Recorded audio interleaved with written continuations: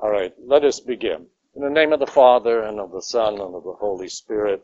Amen. Lord, we ask your blessing on our efforts again today as we try to understand the meaning of the parables, but also the meaning of the various things that Jesus is trying to get across to the Jewish people at the time he was here on earth. And help us then to also understand the main thrust of this gospel. So we ask your blessing on each and every one of us, and we just give you praise and thanksgiving in all things in Jesus' name. Amen. I want to start out by backing up a little bit on some of the things that we've already talked about, because you will find in these 4 or 5 chapters that we're going to be covering today, and it sounds like a lot of area to cover, but there's a way of combining for certain things. The fact that there is a repetition here of 2 main subjects, and that is who Jesus is for you, not necessarily for the Jewish people. That was the reason that the gospel was written in the first place, with the emphasis towards the Jewish people. Remember, the 4 gospels are very similar in one nature, but very different in another, because their focus is to a specific group of people. And Matthew's gospel is sort of addressed to the Jewish people of his time. And therefore, the emphasis is on the changes that Jesus is trying to make. The writer is trying to enforce the concept that Jesus is the fulfillment of the role that Moses was playing earlier. And I don't mean the word playing in a derogative sense of any order, but nevertheless, Moses was given a specific role and he fulfilled it well, but it was only sufficient to carry the people just so far.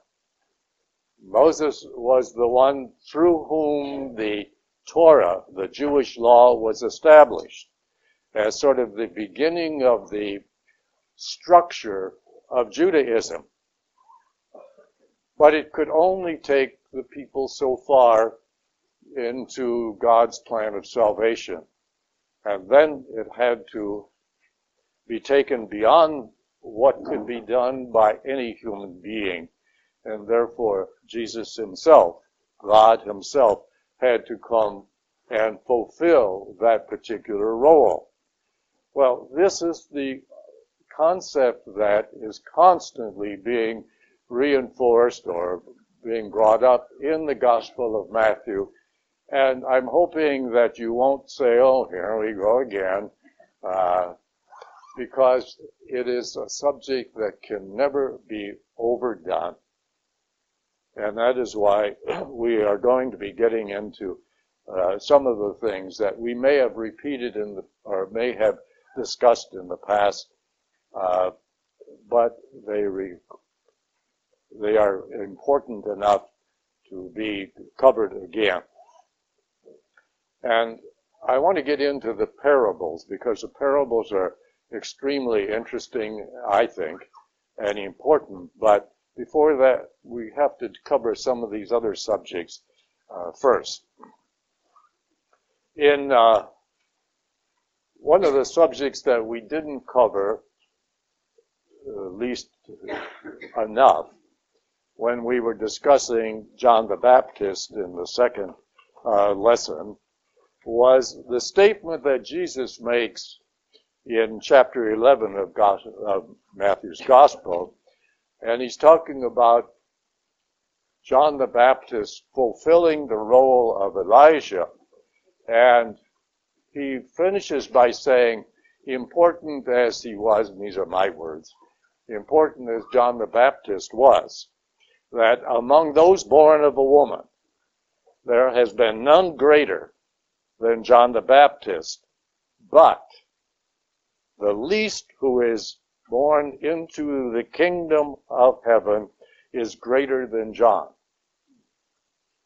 Now, have you ever stopped to think about the meaning of that?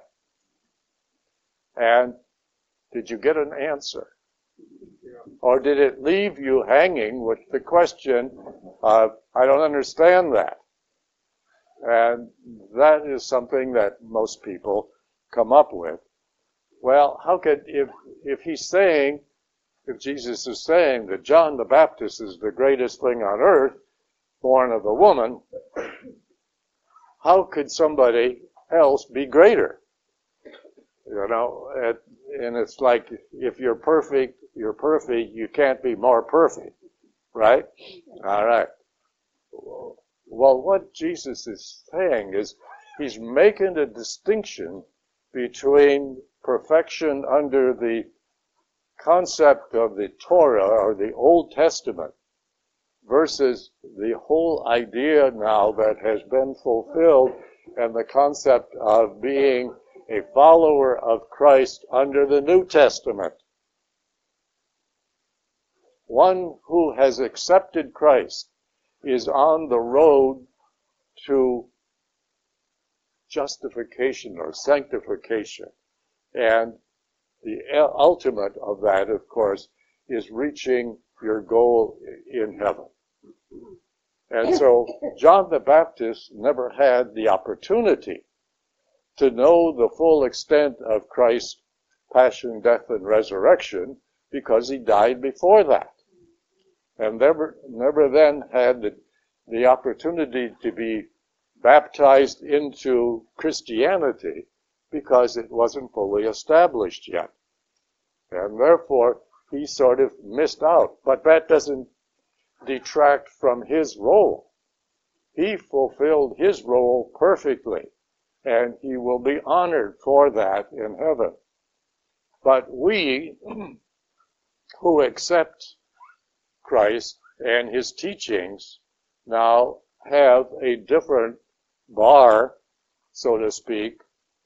We've raised the bar to what is the level of belief and action that we are now subject to.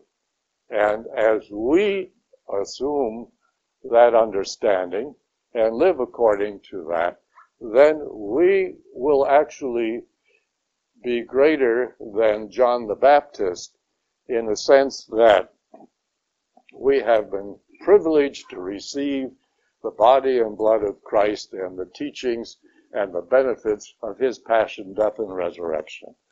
Does that make sense? All right.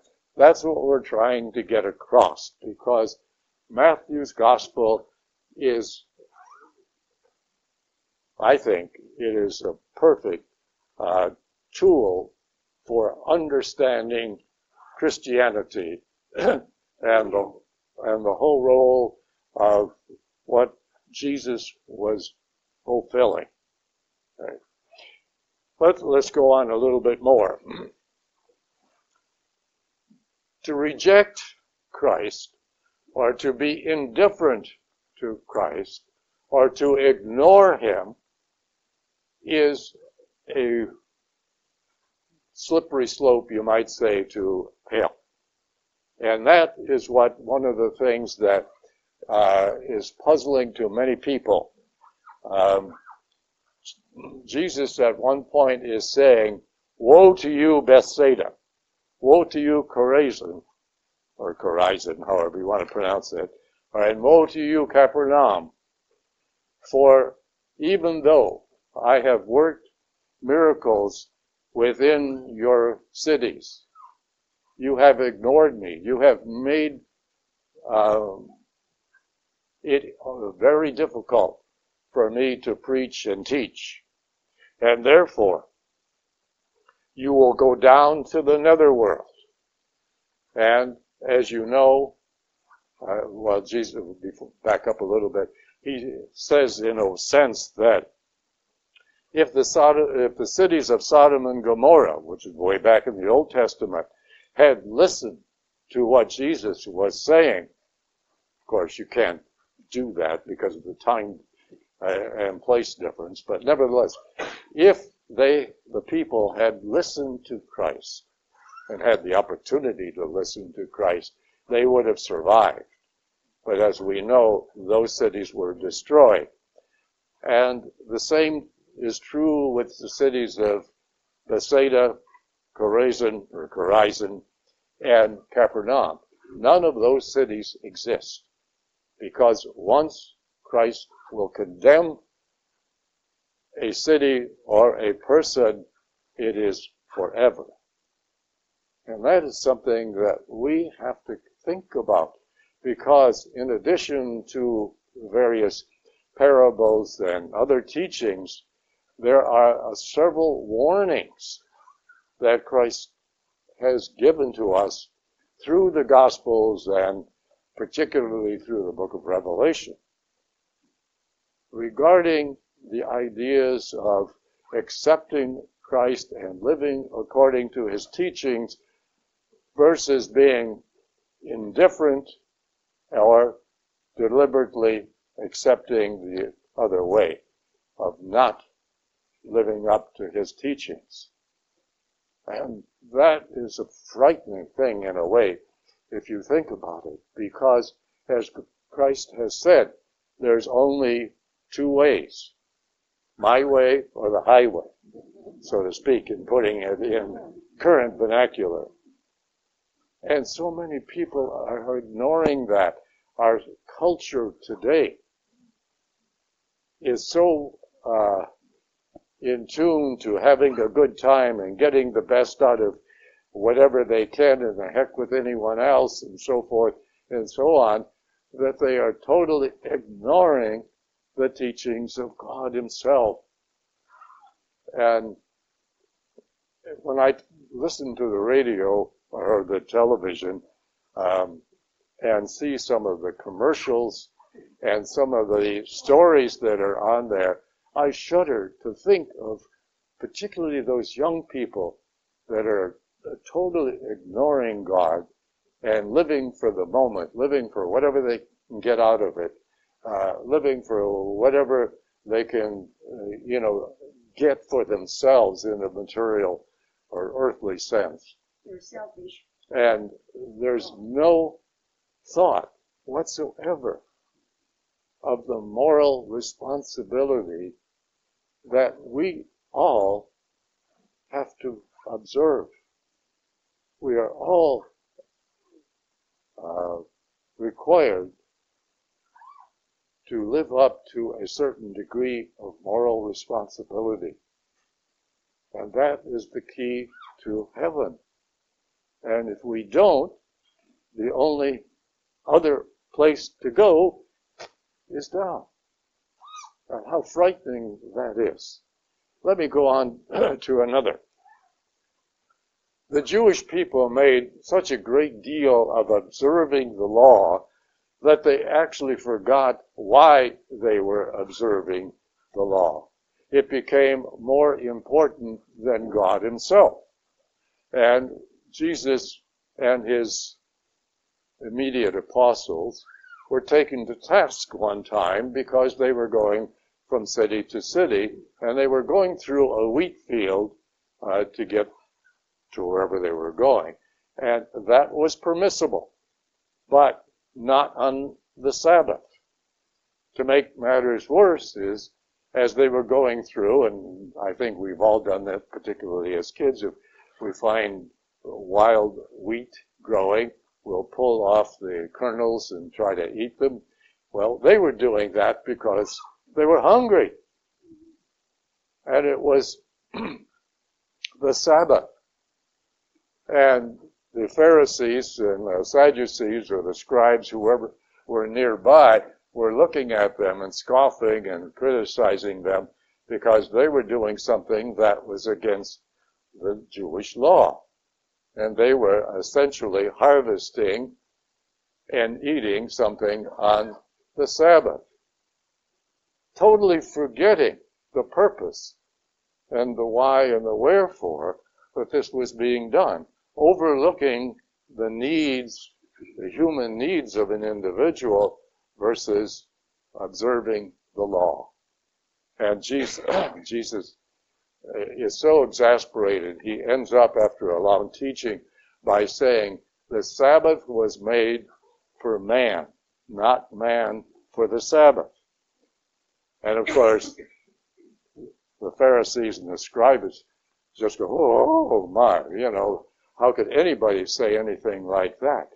But being God, he was not only able to, but had the authority to say it. And he tried to get across the fact that, yes, the laws are there as guides, but you've got to reason on the execution of those laws to the betterment of mankind, not to the detriment of mankind. Okay. And in another place, Jesus is being accused of working his various miracles through the power of the devil, Beelzebub. That is one of the many names that the Jewish people use. The most common names, well, let's go on. I don't want to bother with that. This was one of the names that were used to signify the spirit of evil, the devil. And Jesus sort of sits back and waits till they're kind of finished with their accusations. And then he said, well, if I do that through the power of Beelzebub, by what means do your people work miracles? And of course, they were very proud that certain members of the Pharisees and the Sadducees had certain powers to work miracles. And they did. God gave them certain powers, and not just anyone or everyone or a lot, but occasionally for a given purpose. If you read back in some of the stories of the Old Testament, there were times, particularly Elisha and Elijah, worked miracles. I don't know if you recall, the Jewish people celebrated, and this is sort of just an aside, but the Jewish people celebrated with great fanfare the Passover of crossing over the Red Sea. And we're all familiar with that, are we not? But are you aware that there were two other crossings in the same way, not of the Red Sea, but of the Jordan? Okay. But they are not mentioned because they weren't built up in such a way that they were part of Jewish law. They were part of escaping. And this is one of those times was when Joshua brought the people into the promised land. They had to cross over the Jordan, and he did the same thing that Moses did in crossing the Red Sea. He struck the water with his staff, and the waters parted, and they crossed over. But this wasn't something part of Jewish law. This was a sort of an escapism. Another time was when Elisha and Elijah were going to a specific spot where Elijah was taken up to heaven in a whirlwind, and Elisha had asked for some form of power to continue Elijah's role. So Elijah gave him his cloak, which has always been in Jewish history a symbol of giving power from one person to another. And with that power, then Elisha, they were on the east side of the Jordan, and he had to cross back over. So again, he struck the river, and he was able to cross over. But you see, there's many miracles within the Old Testament that we kind of pass over and don't think about it. So when Jesus is being accused by the Pharisees as working miracles through the power of the devil, he said, well, who did you work your miracles through? And of course, they have no way to respond because there was no difference between what their people did, that is Elisha and Elijah and Joshua, etc., versus what Jesus is doing. All right. So he's trying to wake the people up that God is interested in the individual as an individual rather than what the individual is doing, observing the law or not.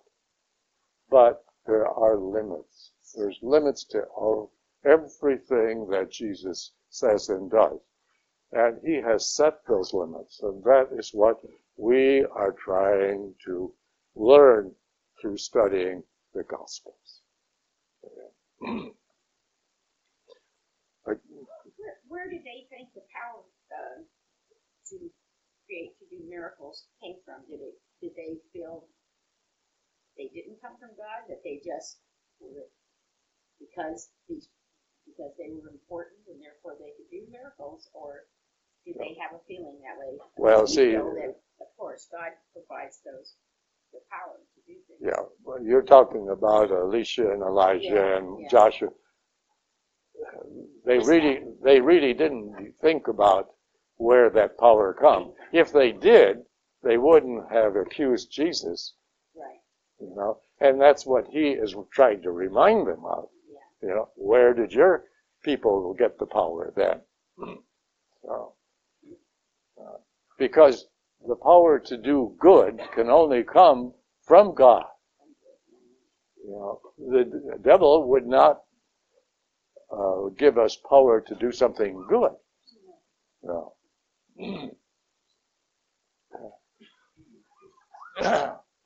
And after all of these miracles that Jesus has worked, the Pharisees and the Sadducees, more or less to justify themselves, ask for more signs.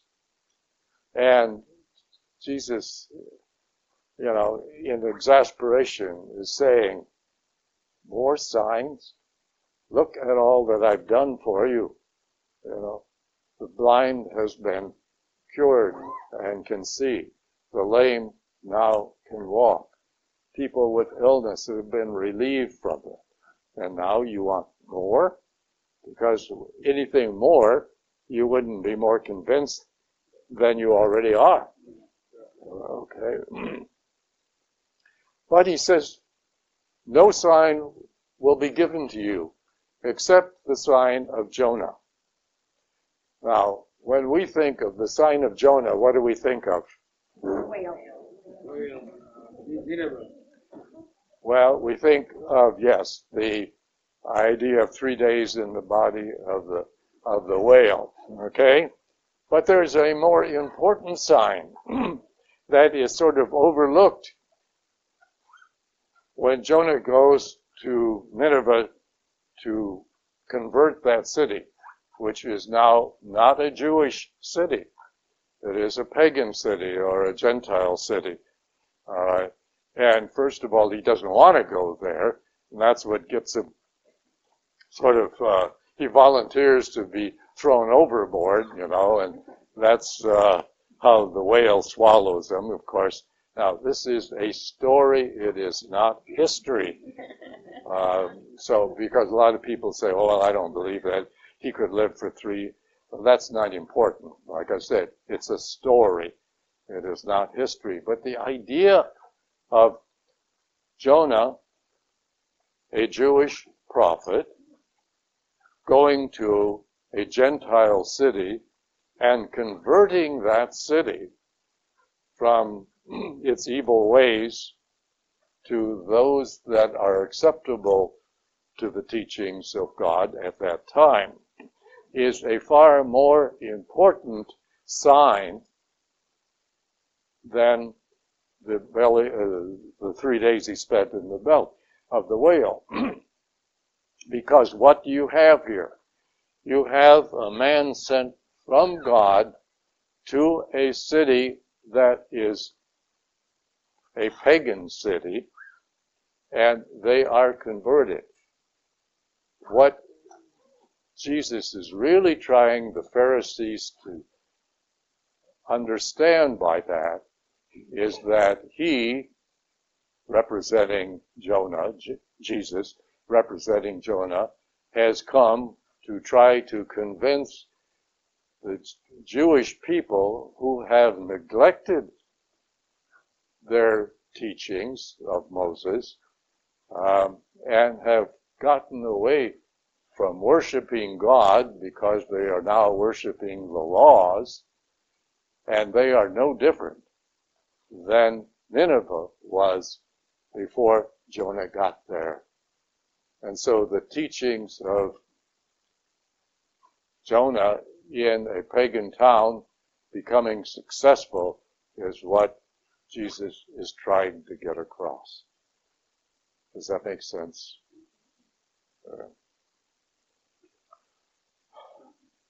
Yes.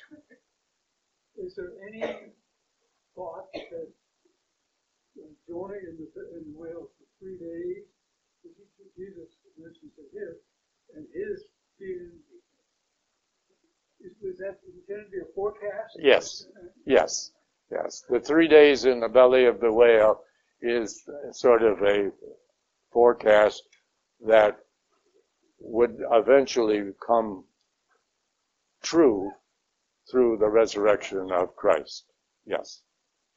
And you'll find throughout Matthew's gospel a lot of those little innuendos that is really why we call the Gospels the fulfillment of the Torah. Yeah. Okay. Now, I want to end this particular section of this teaching today with the story about the wine, the old wine versus new wine and the wineskins. How many of you really understand that? Nobody's venturing to raise their hand, I see. The physics of it or the meaning? No, the meaning of it, not the physics, but yeah. The whole idea is that we have to change, to open our mind and our heart to accept the teachings of Christ. And of course, this is what Jesus was trying to get the Jewish people to see.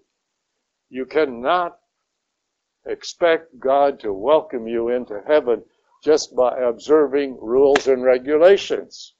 There's a great deal more to it than that. And that's what they were doing. Now, when I say the Jewish people, it, of course, we have to understand we're talking about the leaders, because the average Jewish person could not read or write. Not that they were ignorant in any way. It was just they didn't have the materials and the experience and capability because there was no one to teach the masses. But the whole idea is mental change. You have to be willing to accept new ideas and change your ways. So, the wine represents the teachings of Christ. All right? And you cannot jam those teachings back under the thinking of the Old Testament. The people of the Old Testament times have to change their mind and their heart to accept the new teachings of Christ. And so you cannot pour new wine into old wineskins, because the fermentation of that new wine, which has not been completed yet, will cause the old wineskins to burst. Okay? Now, so therefore, the new wine has to be poured into new wineskins. In other words, the teachings have to be poured into somebody or a person whose mind is now open and willing to accept new ideas. Does that make sense? Yeah, sure. Yeah. Okay. I shudder when I hear this read at Sunday Mass, and then the person giving the homily, whether it's the priest or the deacon, totally misses the point, almost invariably. They miss the point themselves. All right. But the whole idea is mental change, willing to accept something new and different. Of course, like I said, this was addressed to the Jewish people at that time. But we today, some of our young people who think nothing except having a good time and fulfilling their desires, whatever, you know what I mean, they have to change as well. And we, as parents and grandparents, have to be willing to initiate some of that change. And yet, most of them say, well, they're not my children, they're my children's children, you know. So, no. You still have a certain amount of a responsibility. And grandparents, in many ways, can have a greater influence on their children, on the grandchildren, Yes. than the parents. Oh, yeah. Not in conflict. That's right. Yeah. I know. I have 6 grandchildren and 2 great-grandchildren, so, yeah. But luckily, I'm so proud of my oldest granddaughter, who is a convert to Christianity, along with her husband and the 2 children who go to St. Joseph Church up in Auburn, the school. Okay. Very proud of them. Yeah. Okay. Now, Yes. I got a question. Going back to Matthew 11:11. Yes. My take on this is that in his humility, Jesus is the least in the kingdom, and yet he's greater than John the Baptist. Well, he's not talking about Jesus. He's talking about anyone. Anyone who accepts the teachings of Jesus and is baptized. That's the key. Is baptized and eventually gets to heaven is greater than John the Baptist was at the time John the Baptist died. All right. And the fact is, or the reason is, John the Baptist never had the opportunity because he died before the teachings of Christ. Now, that didn't keep him out of heaven, and he fulfilled his role in God's plan of salvation very well. There is no hierarchy in heaven. I sure hope not, but we don't know. We don't know. Like I said, you know, I always vision heaven as a huge church. And do you want to be in the back, just inside the door, or do you want to be up in front where all the action is? You know. So that's a hierarchy in itself.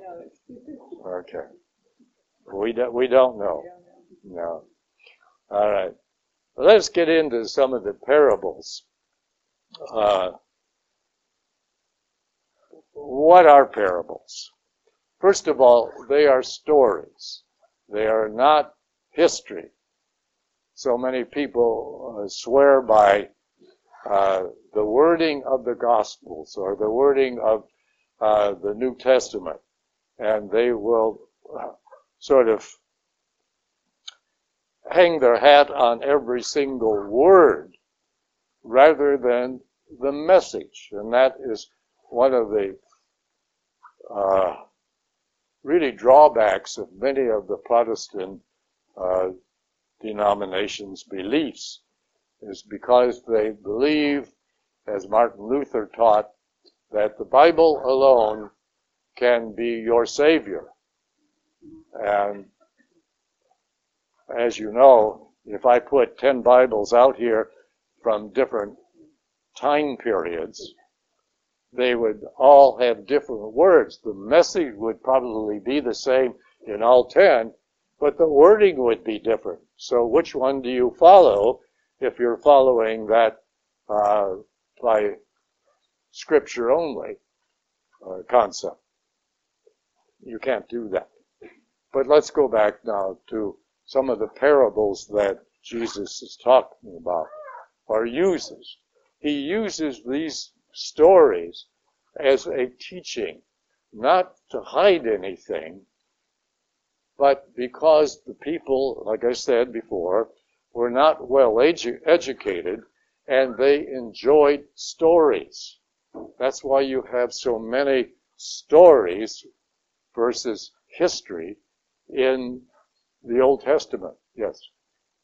I have a problem with what you just said, Oh. in that Jesus will preach a parable, and then he and the apostles will go someplace, and they'll say, "What did you mean? I didn't understand you." So if they don't understand him, how are the other people going to understand what the parable meant? Well, good point. Good point. Because that was part of the fun of using parables to those people. Okay? They enjoyed the idea of being given a problem story so that they could figure it out themselves. Even as children, I recall back in elementary school, mathematical word problems. Remember that? And it was something that you were supposed to figure out yourself as a matter of better understanding. And the parables were meant to be the same thing. It was something that was in there that Jesus was trying to get across to the people that would take time to figure out by thinking about it. Okay? Now, the word parables itself is from the Greek meaning comparison. So usually you have two elements, sometimes more, but most of the time just two elements or two figures or two aspects of something, and you'll get the word such and such is like. In these cases, Jesus is using the parables to say the kingdom of heaven or the kingdom of God is like. Now be careful. In Scripture, in writing, when they use the word like, L-I-K-E, it doesn't mean the same as. It means similar to, but not the same as. So many people have taken the word like to say this is the same as that. And that's not what it means. So be very careful. It's unfortunate in some ways that the translation comes out using the word like, because in many other languages, I know in Italian and in Spanish and French, there is no word for the word like. They have to use some other word. And I think there are a number of other words better than the word like, but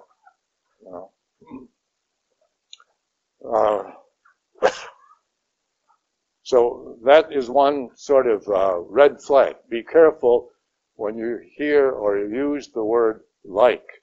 It means similar to, but different from. And that is the point. You are trying to figure out how is this similar and yet not the same.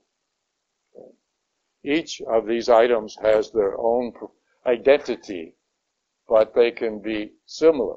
And I'll put on the board here some of these. Okay. In a way, the story of the old wine and the wineskins is a parable, because what we're doing here is we're comparing the Word of God, which is the new wine, being poured into old wineskins, and that's of no use because it bursts the skin.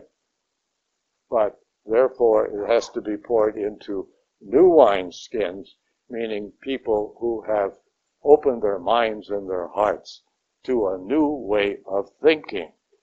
Okay? But there are others, and I want to demonstrate here some of these. You have the wheat, the weeds. I've got a few others here.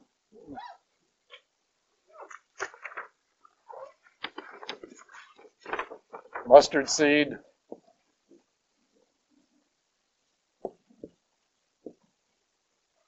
Then you have a pearl of great price. You have a treasure.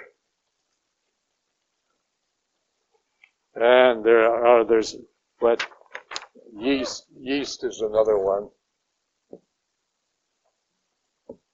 Now, can you think of what is common to all of these words?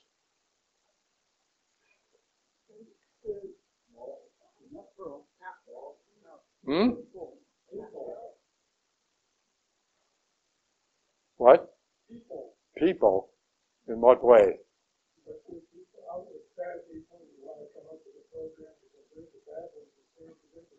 Well, let's hold that one off for a little. Yeah. All right? Yes? They're all things that the people at the time could relate to. Yes, that's the whole purpose of a parable, that you can relate to the two things that are being compared. All right? But there are other things. Let me write that down. Amen. There's one of them. All right? Whoops.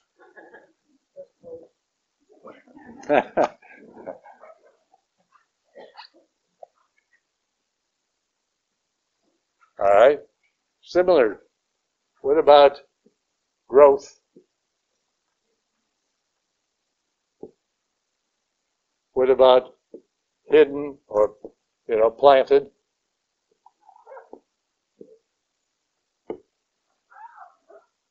Any others? What tangible? Well, that would be valuable. Yeah. Okay. Anyways, you get the idea. All right.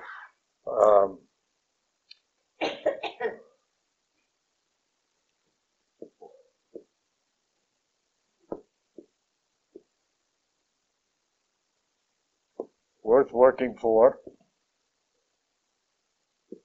Difficult to find, etc. These are kind of similar in a way. But there are a number of other things too. The whole idea that there's relationships between what these are and these. Now that's not true with all parables. Now in the Matthew and Luke's gospel, there are about 30 parables.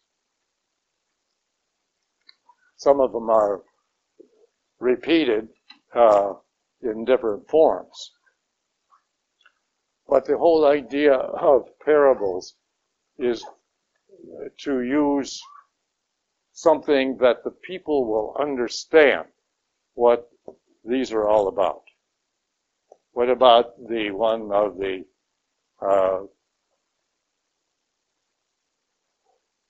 prodigal son?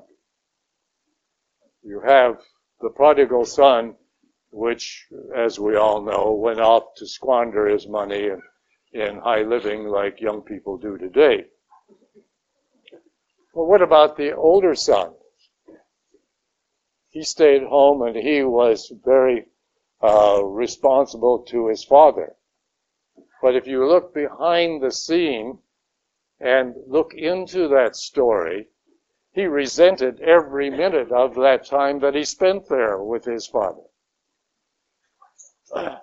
And when the father held a reception for the younger son that came back and repented, the older son resented that and wouldn't go into the reception.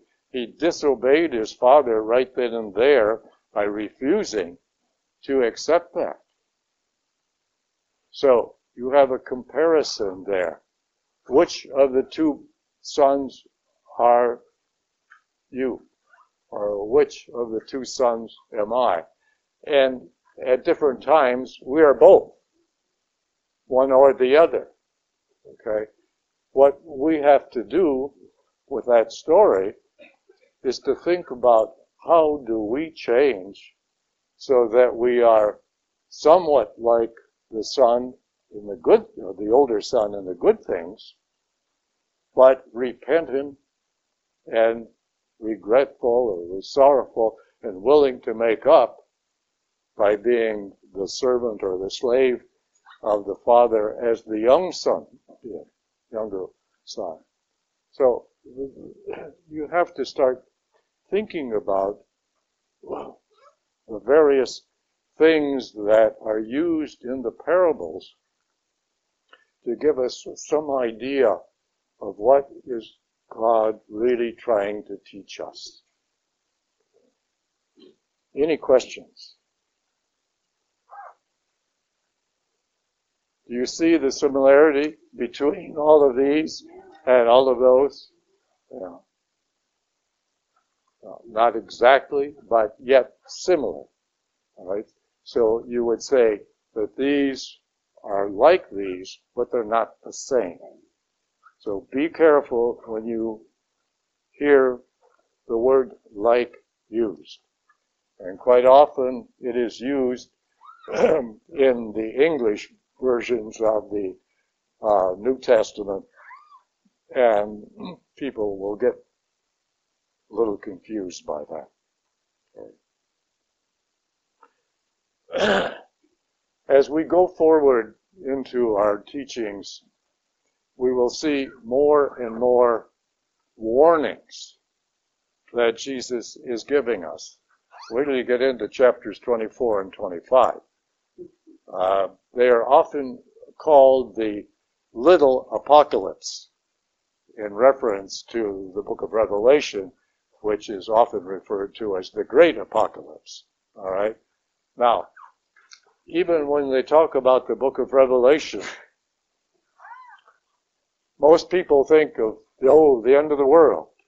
Well, that's not what it's about. There's a lot of gloom and doom in that, but those are examples of things that happened in the past. The book of Revelation is really the last warning in the Bible of God himself telling the people who read the Bible that unless you fulfill all of the precepts that I have set forth, the guidelines that I have set forth for a holy life, the only alternative is hell. It is a last warning. And he said, and it says in Revelation, to back up what he's been saying on those warnings, is, look, I have done this to whole nations in the past, and I can do it again. He did it to Sodom and Gomorrah. He did it to the Assyrians, I should say, and the northern part of Israel in the 8th century BC. Destroyed and took those people out of Israel, never to be seen again.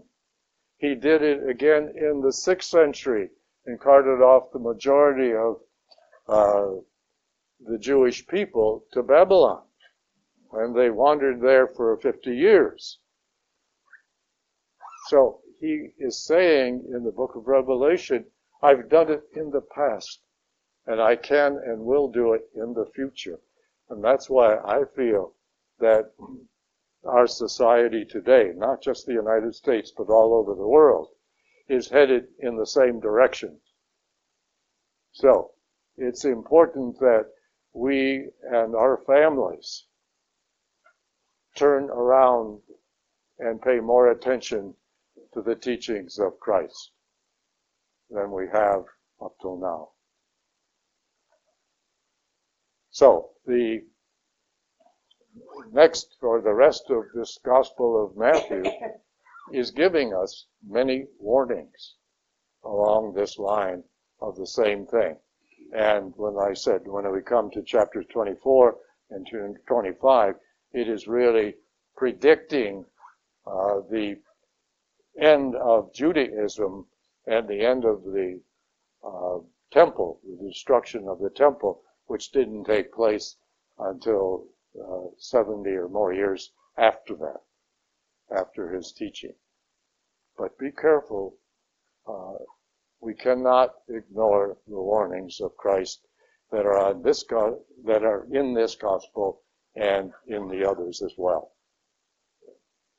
Any questions?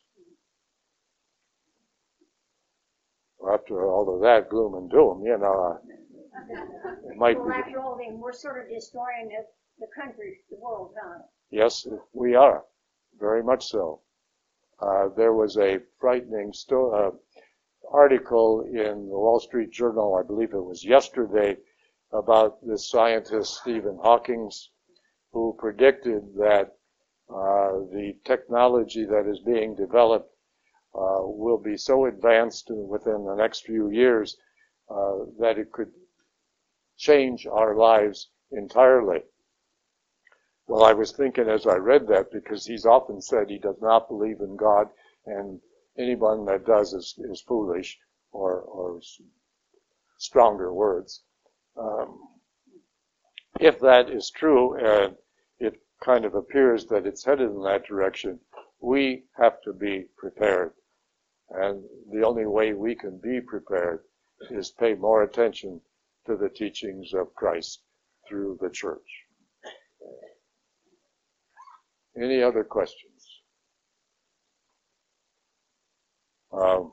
I think the destruction of Jerusalem, the temple, would have been like the destruction of the cities in the Old Testament. Not the city itself, but the Judaism. Yeah. I think, and most Bible scholars say it wasn't the Romans who destroyed the temple for their purposes. They destroyed the temple, but it was God using them to destroy the temple, because remember, it was the temple that the Jewish people at his time, Christ's time, who always held the temple up as God, their God, being among them and protecting them. In other words, they were using it again for the wrong purpose. And they were not fulfilling the role that the temple was, a place of worship and obedience to the teachings of Christ. We are so fortunate to be able to come to Mass freely every single day and participate in the life, death, and resurrection of Christ. And yet, I see over and over, particularly when I was a Eucharistic minister, people taking the host, the body and blood of Christ, popping it in their mouth, and then walking down the aisle, shaking hands and saying hello to others. And leaving. Or leaving the church, and going off to their own. What are they thinking about? What are they believing in? What does the host mean to them? And that is the question that we started with. God saying, who is Jesus Christ to you? And that's the way we will open next week's class. All right. With that same question. Who is Christ for you? Any other teachers? Yes.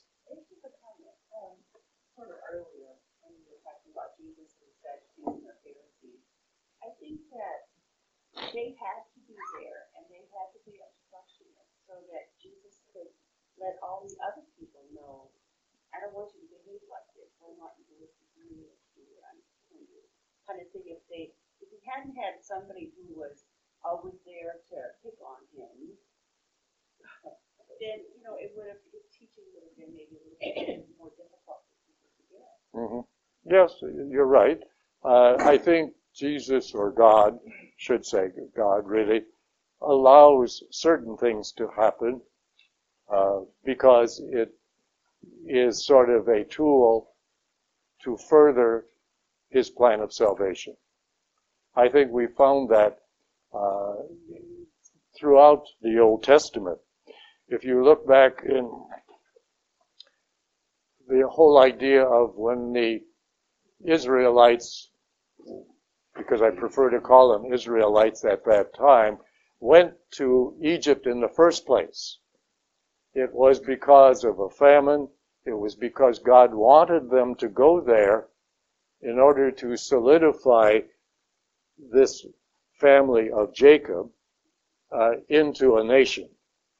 And it helped by corralling them into territory that they were originally welcomed as guests and given the best territory possible to settle in. So those things were good. But if that didn't turn around and they become slaves under a new Pharaoh who never knew the earlier reasons for them being there, they wouldn't have wanted to come back to Israel. And that was part of God's plan. They're coming back. So he used this idea of slavery to more or less force them out of Egypt and back into the promised land, where the whole idea of solidifying and developing this plan of salvation could move forward. And there's other things where bad things, quote unquote, to use a common term, were put in place to further God's plan. Yeah, and your point is right. Yes, ma'am. Well, Val, don't you think our technology is hurting our country? In many ways, yes, because it's not using it for the best purposes. Bad things as well as good things. Yeah. I've seen more bad things than More bad things than good things sometimes. Well, it certainly is detracting or distracting, whichever way you want to say it, from the teachings of God. All right? And holiness and purity and simplicity, all of those. You don't hear those words anymore. No. They don't use, there's no reverence for even the simple things that when we were growing up. Right. Yeah. Yeah. The reverence is gone, and there's no reverence for life, and I think that's probably where it starts. And I think the younger generation isn't listening to the older generation now. That's for sure. That's for sure. they know everything in their own way. They gotta have everything new, We don't know anything real fast. and money just goes like this. Right. Well, one of the things that I go to St. Rose on a daily basis, and when you see the school children marching out of their school into the church, and they're all in their uniforms, and they march with, not greatest order or discipline, but in a respect for authority. And that's one thing you don't see with young people today, a respect for authority. And yet, I think when I see this, how fortunate these few children are, because they're getting something that they could never get in a public school.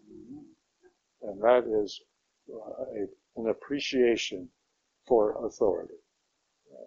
And that'll carry them through life as well. You're just too quiet. Any other questions? All right. I don't want to move forward. Yes, Doris? That's right. That's right. Yes. But I've often been asked, why doesn't God intervene? And the thing is, if God intervened on all prospective or future bad things, he would be taking away the free will of those people involved. But remember, Christ has said, anyone who dies for the sake of me, meaning Christ, or the sake of the gospel, will find his reward immediately in heaven. And that's the whole idea or concept between martyrdom. You know, we've had recently many Christian or Catholic churches in Asia and in Africa who have been destroyed by the enemy. Well, all of those people who died in those particular incidents will be considered as martyrs and enjoy their place in heaven immediately. So if we look at it in that sense, it is not as a tragedy as most people would think. But your point, Doris, is right. Bad things do happen to good people, not because God wants it that way, but he permits it because to do or to intervene would be to take the free will of that person or persons away. Yes? When there's evil, it's up to the good people to intervene. You know, God could do it easily, but he wants us to make the choice to do it. Yes, yes. That raises the issue again of moral responsibility. Now, that kid that just did that tremendous in Florida, several people have come forward saying that they have let authorities know that this kid was really a serious problem, and the authorities dropped the ball and didn't do anything about it. Well, here is where moral responsibility acts, and yet, unfortunately, others did not follow through. So, it's unfortunate, but that's why God cannot step in and make changes here and here and here and here, is because it would upset the whole apple cart of what is going on. And it would take away our need to rely on God for other things.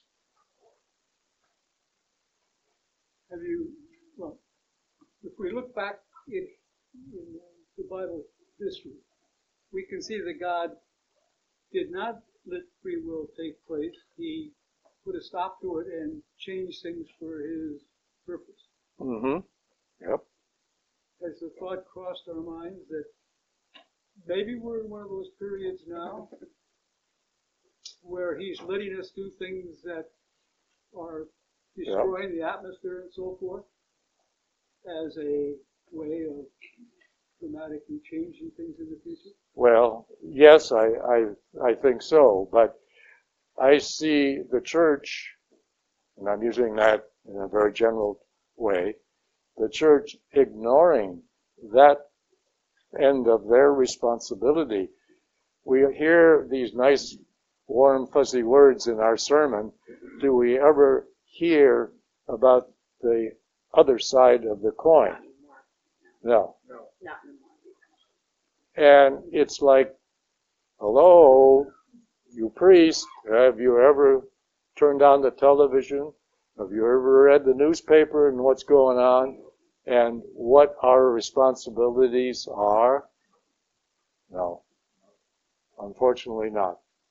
And I got to be careful because this is being recorded.